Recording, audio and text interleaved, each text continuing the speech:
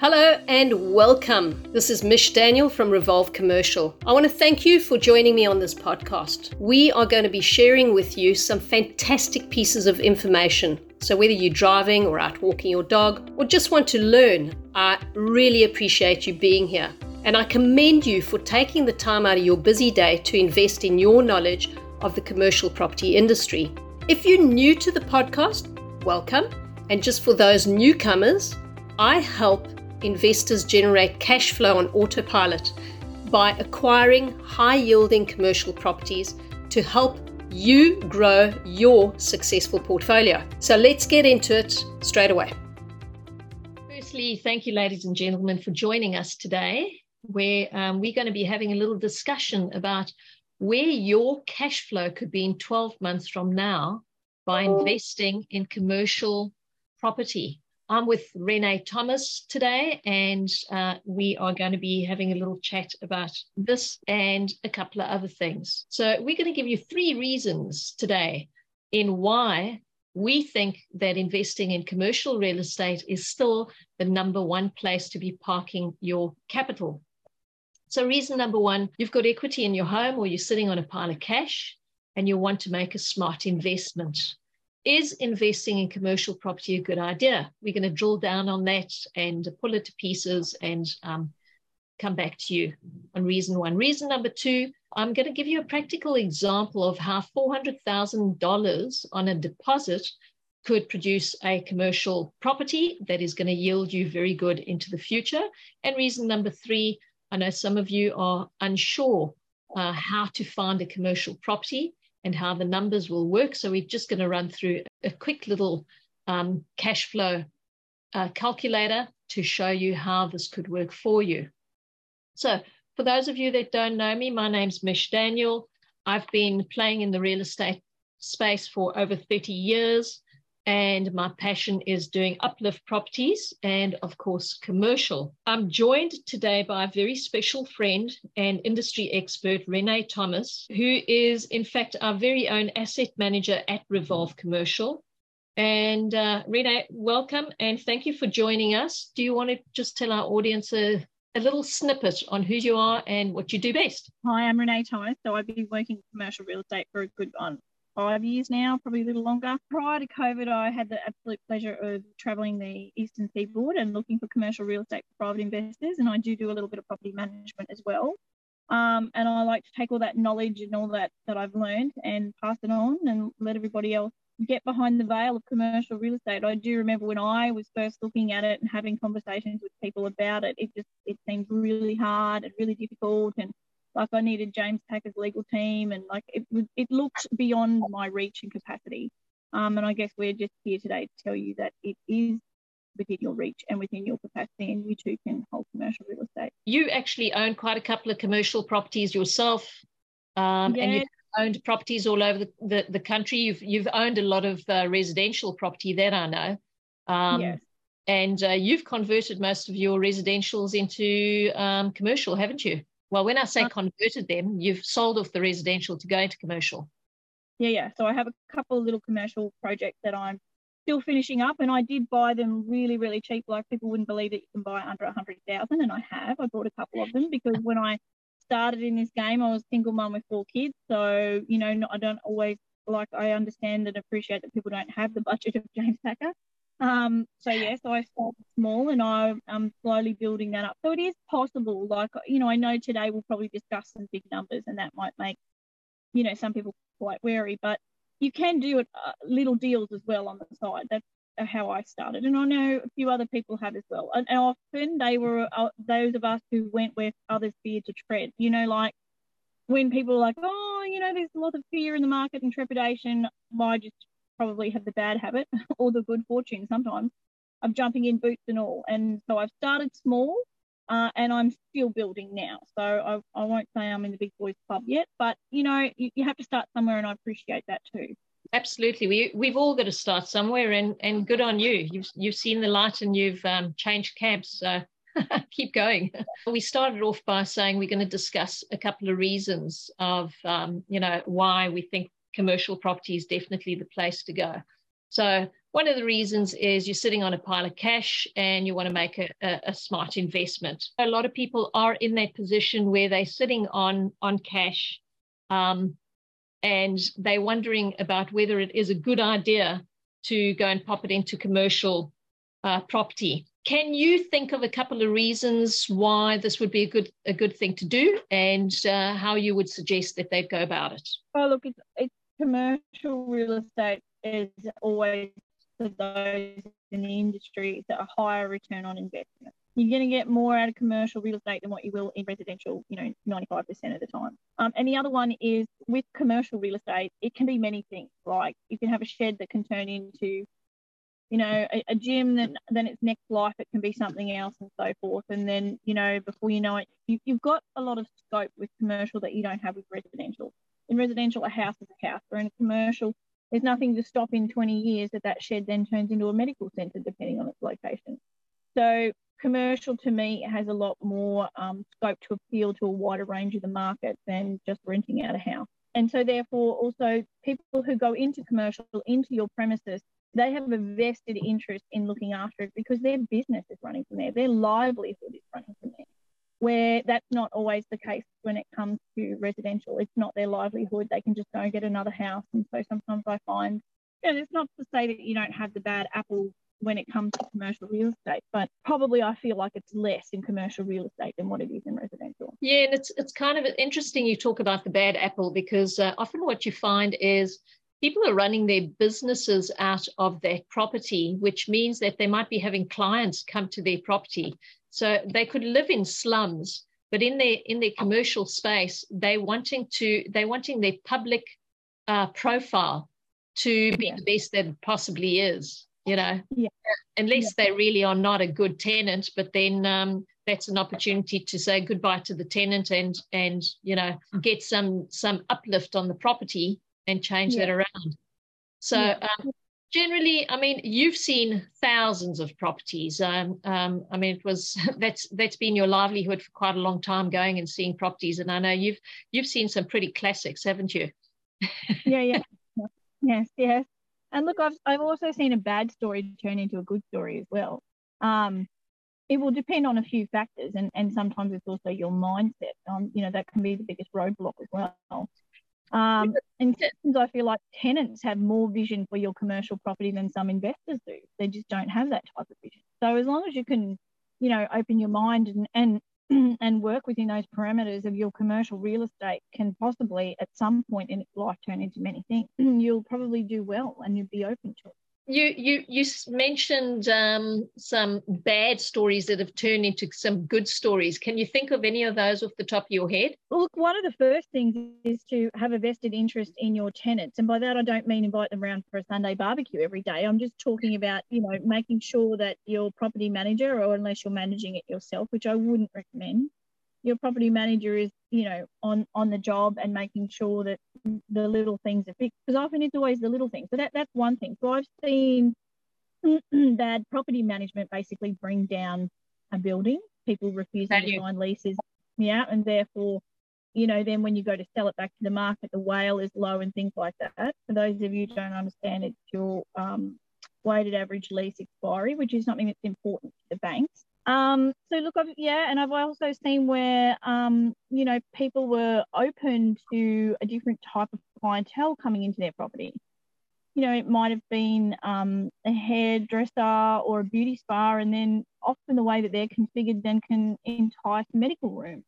Because beauty therapists always have to have the plumbing to each room for procedures and treatments that they're doing, and then that's something that medical looks for. So, I've seen lots of good stories, and I've also seen a few bad stories, but depending on where you want your story to go is going to come to, you as a person and the team around you. The team around you can make a difference, from the property management to when you buy the property. Because remember, when you buy the property, the real estate agent does not work for you. The real estate agent works for the seller. And I don't know how many times you say that to people, and I find that they just end up, cutting their own nose off to spite their face, because they don't listen to that advice and don't understand that the real estate agent does not work for you. It never has, or she, and never will. They work for the seller. So I really think that's important to understand too. Very important. Yeah, very important. I mean, we've got classic cases of clients that have come to us after they've bought properties, and they've said, oh, but the real estate agent was really, really lovely. And they've said this property is an 8% yielding property. And my first question is always, who ran the numbers? And no, they ran the numbers for me. And I'd say, great, okay, let's have a look at it. And what's the first thing that we find is that the rental's inflated, or they haven't taken into consideration so many of the costs in the outgoings. So they've left everything off. Why would they do that? Well, because they work for the seller, not for the buyer. They just want to hoodwink you along to go and buy the property. So very, very important what you've just said there. I totally agree with you. Disclaimer in there, Mish, it's not every real estate agent, but and a lot of times, well, some of them are busy and they are relying on information handed to them, and they really don't have time to fact check it. They're not the ABC. They're not going to run the fact checks for you. That's up to you to do that. But if you don't understand the full scope and gamut required, then you don't know what to ask for if you don't know. And of course, and I mean, your selling agent's never going to do your due diligence for you. You know, they're just going to give you what they want you to hear. Yeah. Yes. And often you will find them balking at certain requests as well. Yeah. So going back to this, if you have equity in your home, like, get on it, use it. Get that out of your residential and get it into commercial. Now, Rita, why would you be saying that? Because I mean, a lot of people are asking me this and saying, yeah, but where the rates are at the moment, the rates are so high. They're paying 5.5 or 5.8% on their property, and then if they're buying a property that's only 6% or 6.5%, that it's very tight. So okay. Oh, look, okay. So everyone who probably follows me or doesn't follow me, like, when you say the rates are high, yeah, okay, they're not really in comparative to the long term to what it has been. That's not to say they're not going higher. Now, I believe that, yes, they will go higher. But often when interest rates go high, yes, you will, in the first uptick, you will have asset prices go down slightly as things start to rebalance a bit.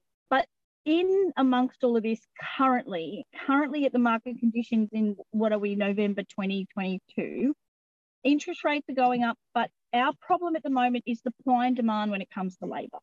So you will see creeping into the market, because it's the only way the game has to play now, is wages and salaries will go up. Because when there's supply and demand, as we all know, when there's not enough workers or labour within the market, and I mean, we can only at the moment, due to COVID, import some labour, but this is a worldwide phenomenon. Now, why it exists, I'm not really sure. I mean, there are a lot of theories about that. It could just be that the baby boomer generation have been forced into an early retirement. I know maybe more people died in COVID than what we were told, whatever. It's irrelevant to me at the moment, the conspiracy theories. The point is, and it's around the world, there is a labour shortage. And when you have a labour shortage, the way that you get labour at your business over someone else's is a wage increase. How am I going to offer that if interest rates go up? Well, there are things happening in the background right now, and I haven't read them all, but industrial relations are changing. Bargaining is changing. So these factors will play into the market, the labour demand, the supply or lack of supply of labour, and the industrial relations changes that the government board now. They are most likely going to push wages up and push them up quite rapidly. And so, yes, we probably will get some pain with interest rates.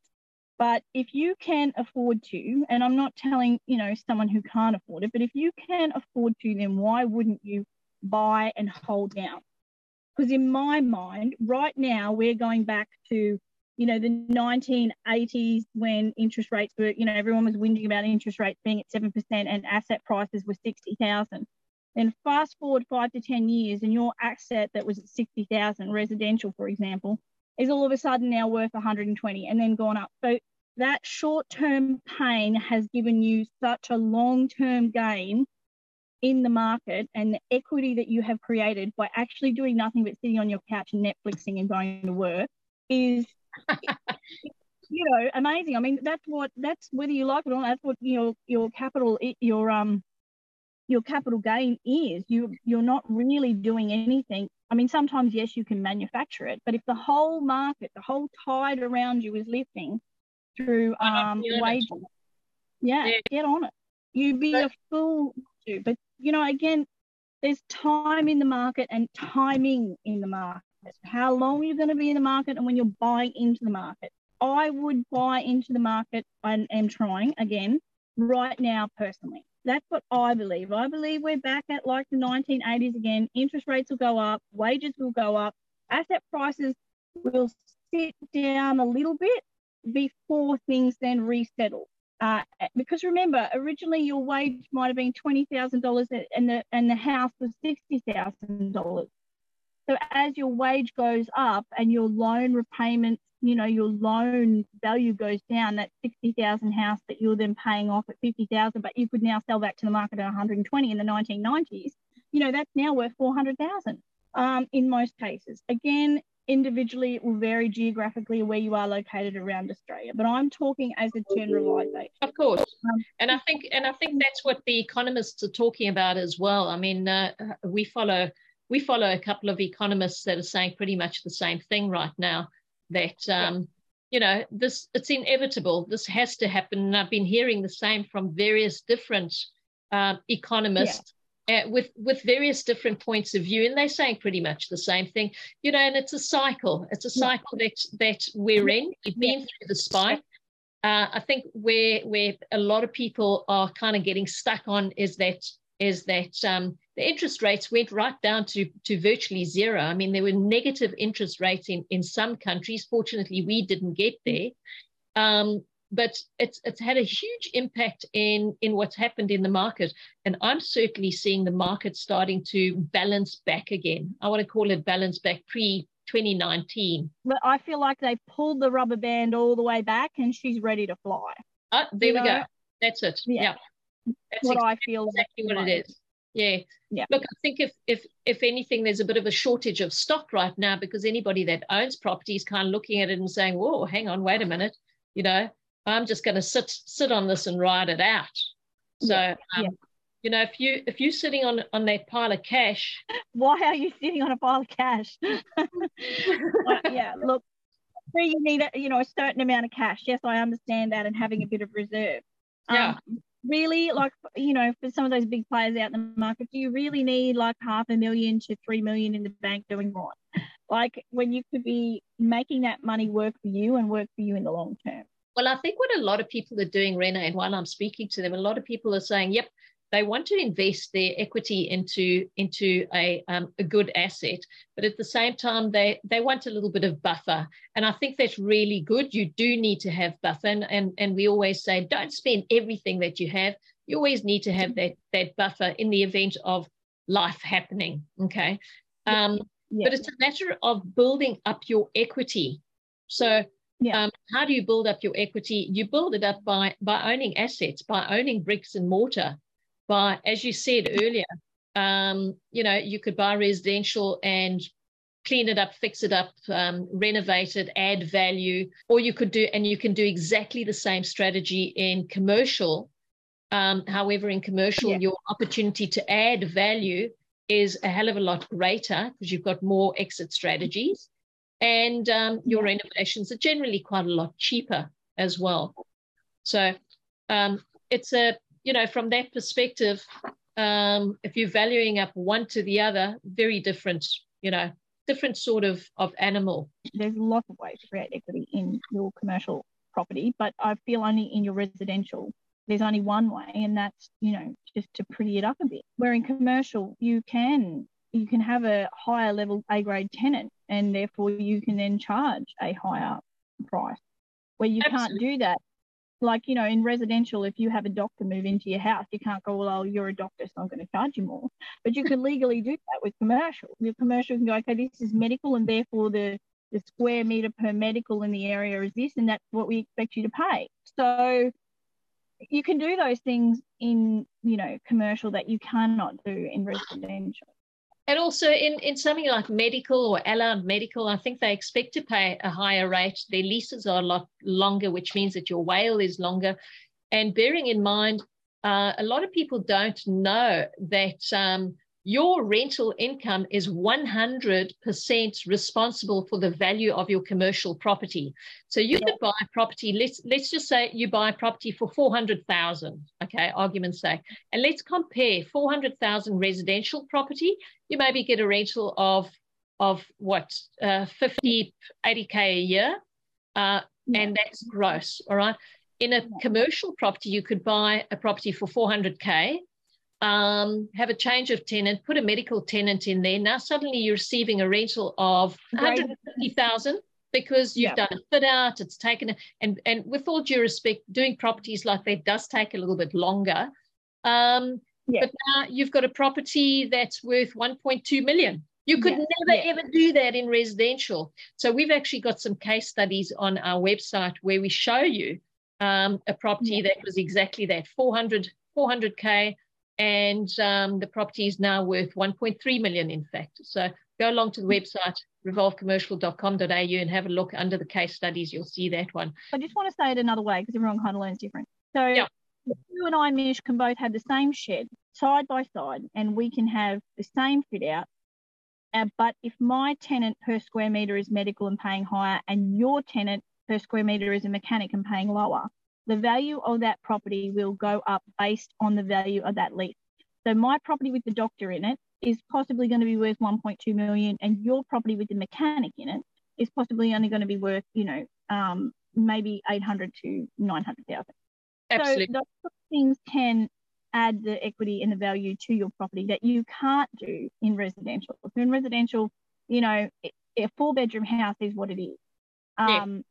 You can't really, unless, it's a shit hot renovation, excuse my French, you could probably charge a little bit more, but you can't say you're a better tenant, so I'm going to charge you more money.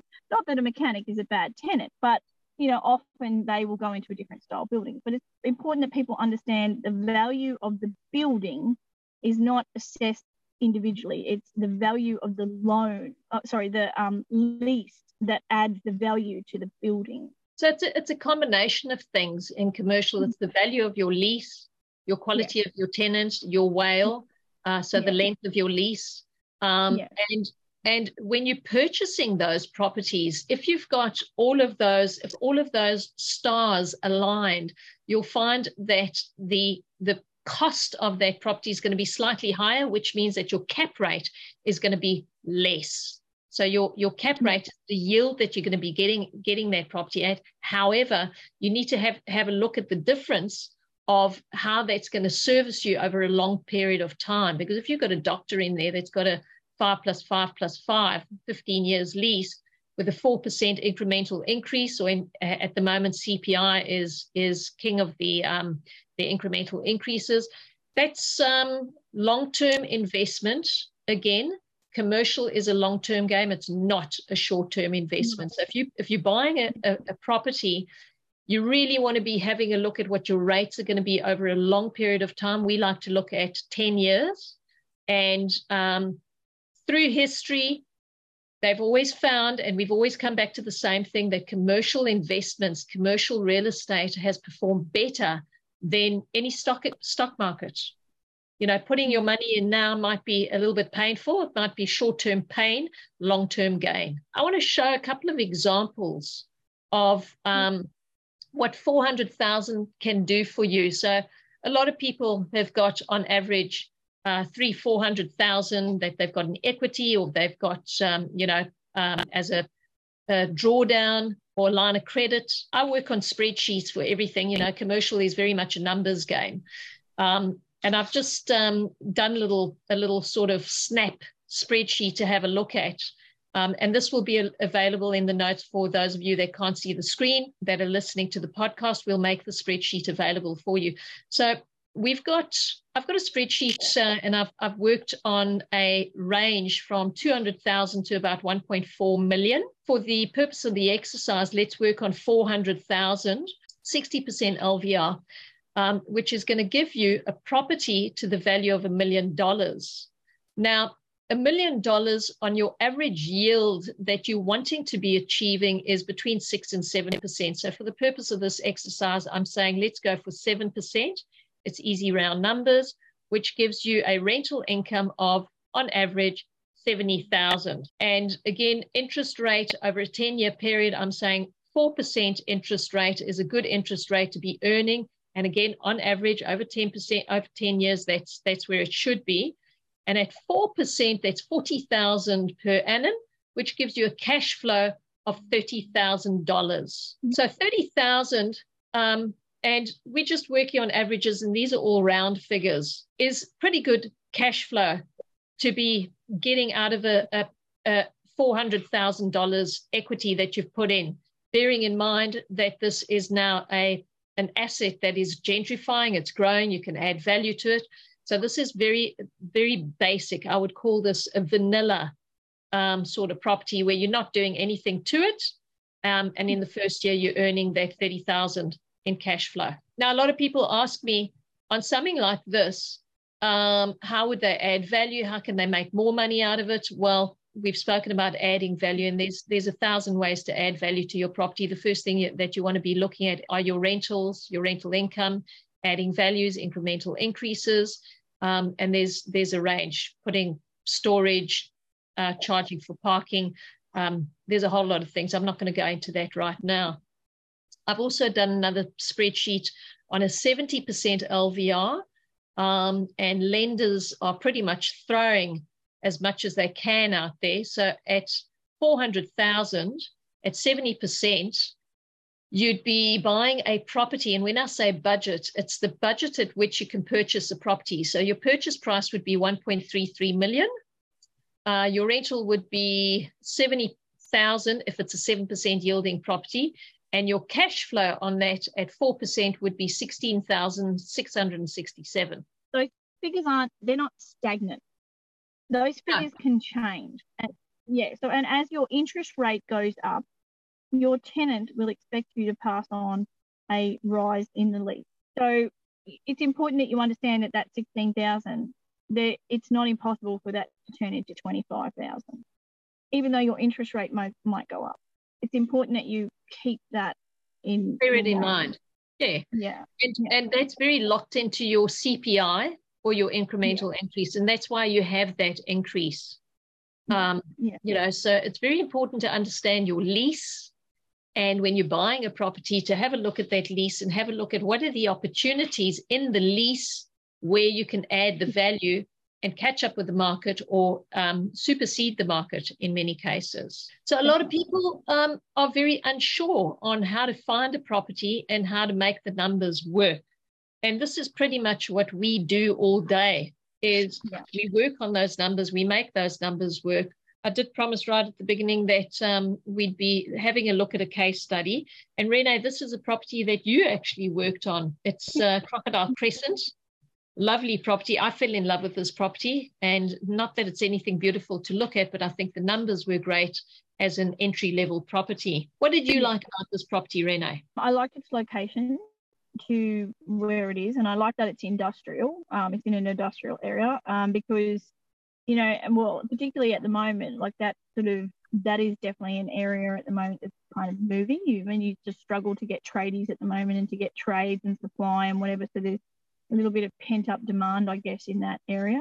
So I thought it suited the geographical location of Townsville as well. You know, when you just have on-the-ground floor space, that's one thing, but when you can add more floor space to a mezzanine like that, that's another thing that I like in these type of properties. I liked its access. Because it's in industrial, I liked its truck access as well, because that's something that you need to think about when you're in industrial. And it looks pretty like low maintenance gardens and things like that. So you also then need to delve into the strata. I like the company as well. It was a smaller company brought out by a bigger one. So I liked that as well for the longevity of, you know, with the tenant, and the fact that there was, I guess, more power, buying power, monetary power, value behind the new tenant in there as opposed to the small guy. That's not to say I don't like the small guy. It's just well, it's just something to think about. If you've got a McDonald's there, it might be better than, mum and dad's fish and chip shop, which, they might want to scale back hours or whatever. Like, again, you've always got to take... There's nothing wrong with mum and dad's fish and chip shop, especially when they've been there for like 15 years. But exactly. But you do need to take that kind of in consideration when you're looking at it. So I liked that at the current time that the person was purchasing this property, it had just switched over to a bigger company, it had been brought out. So, I liked that. Yeah, and I mean, realistically, there are always pros and cons to every property that you buy. And I always say our job is to look for those red flags. And in this property, there were a couple of sniggles and snags here and there. Do you remember what those red flags were? There was a few water leaks and stuff like that, but that was up to strata, which they're still, at the moment, it's quite difficult to get tradies in Townsville. So that is still happening currently. And I think there was just maybe a door that needed to be replaced or something with the door on there. And that was about all I can think of for that one. Yes, and I remember in their strata they had spoken about there was flammable material in one of the walls, which didn't exist. So it was actually a mistake that strata had made that we picked up in the strata report, if you remember. And we had to go back, we had to get strata to change that. And they admitted that actually there is no wall.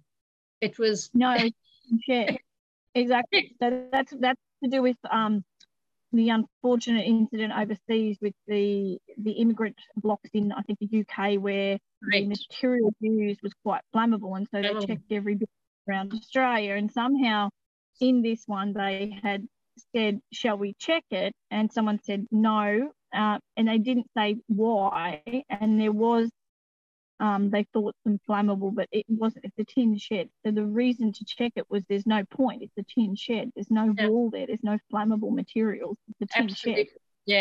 So it was just communication and the way it was written down. But that got rectified. Definitely. But you do have to watch the.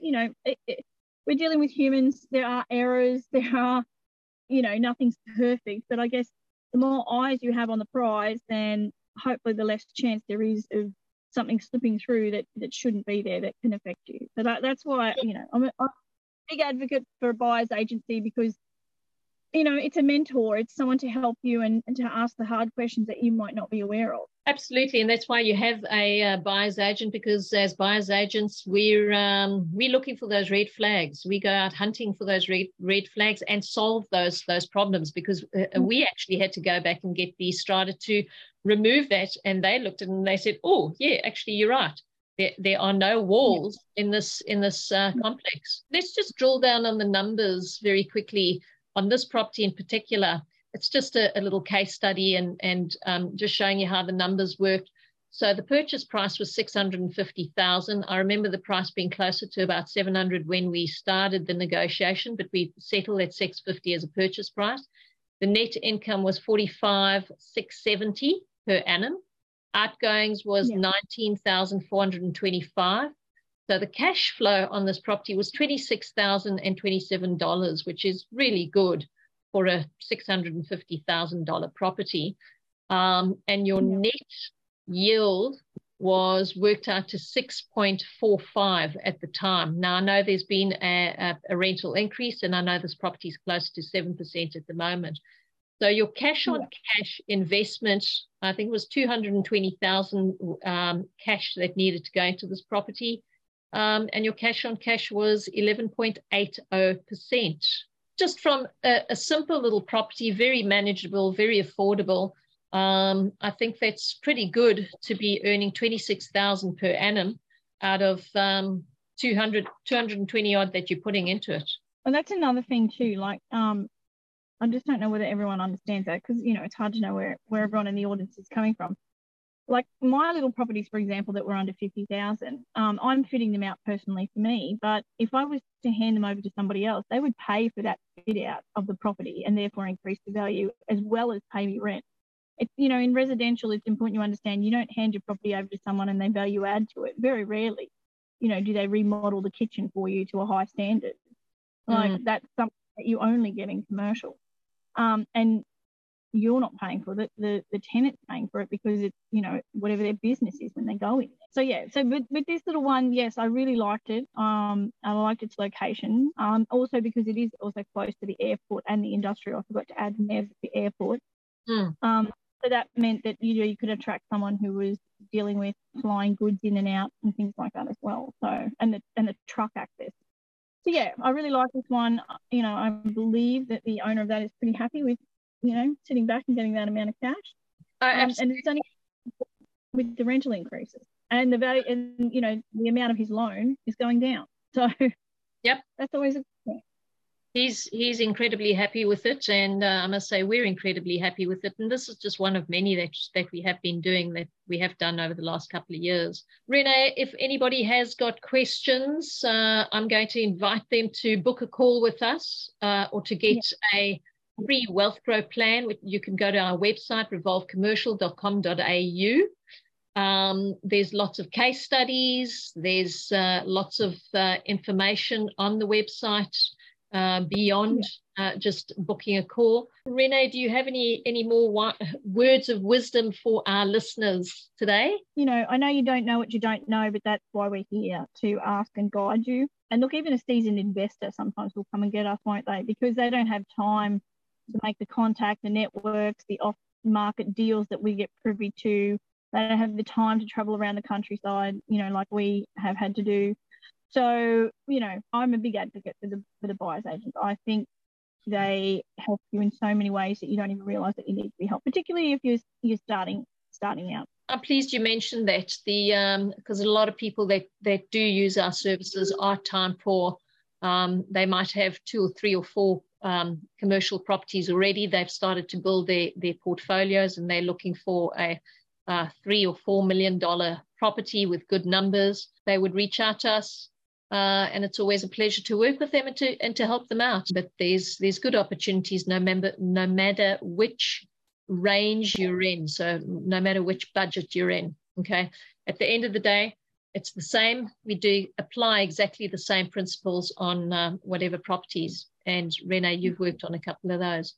There's a lot to know, and it can be overwhelming. You know, I do remember that when I first started, it was overwhelming. So it's, you know, obviously I've got the advantage of working in the industry and having a massive team and network around me from various, you know, professionals, whether it's tax, accountant, buyers agents, other professionals, conveyancers, town planners, you name it, everyone on the books.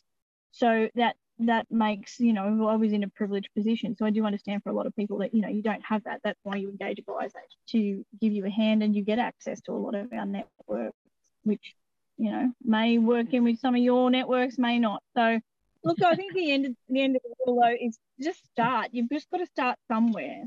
Yeah. That's the key. That's the key in anything. Just take that first step forward, and just approach us and have a conversation. I mean, if it's not for you, it's not for you, but, you know, just start the ball rolling in life and get these things moving, because in 10 years' time, you don't want to be looking back going, geez, I wish I'd bloody done something. You want to be the person that did do something. It's like the classic thing, when's a good time to plant a tree? If you want to reap the fruit, do it now. Well, there we go. Renee, thank you very much for joining us. I do appreciate it. I know your time is very, very tight, and I really appreciate you joining us.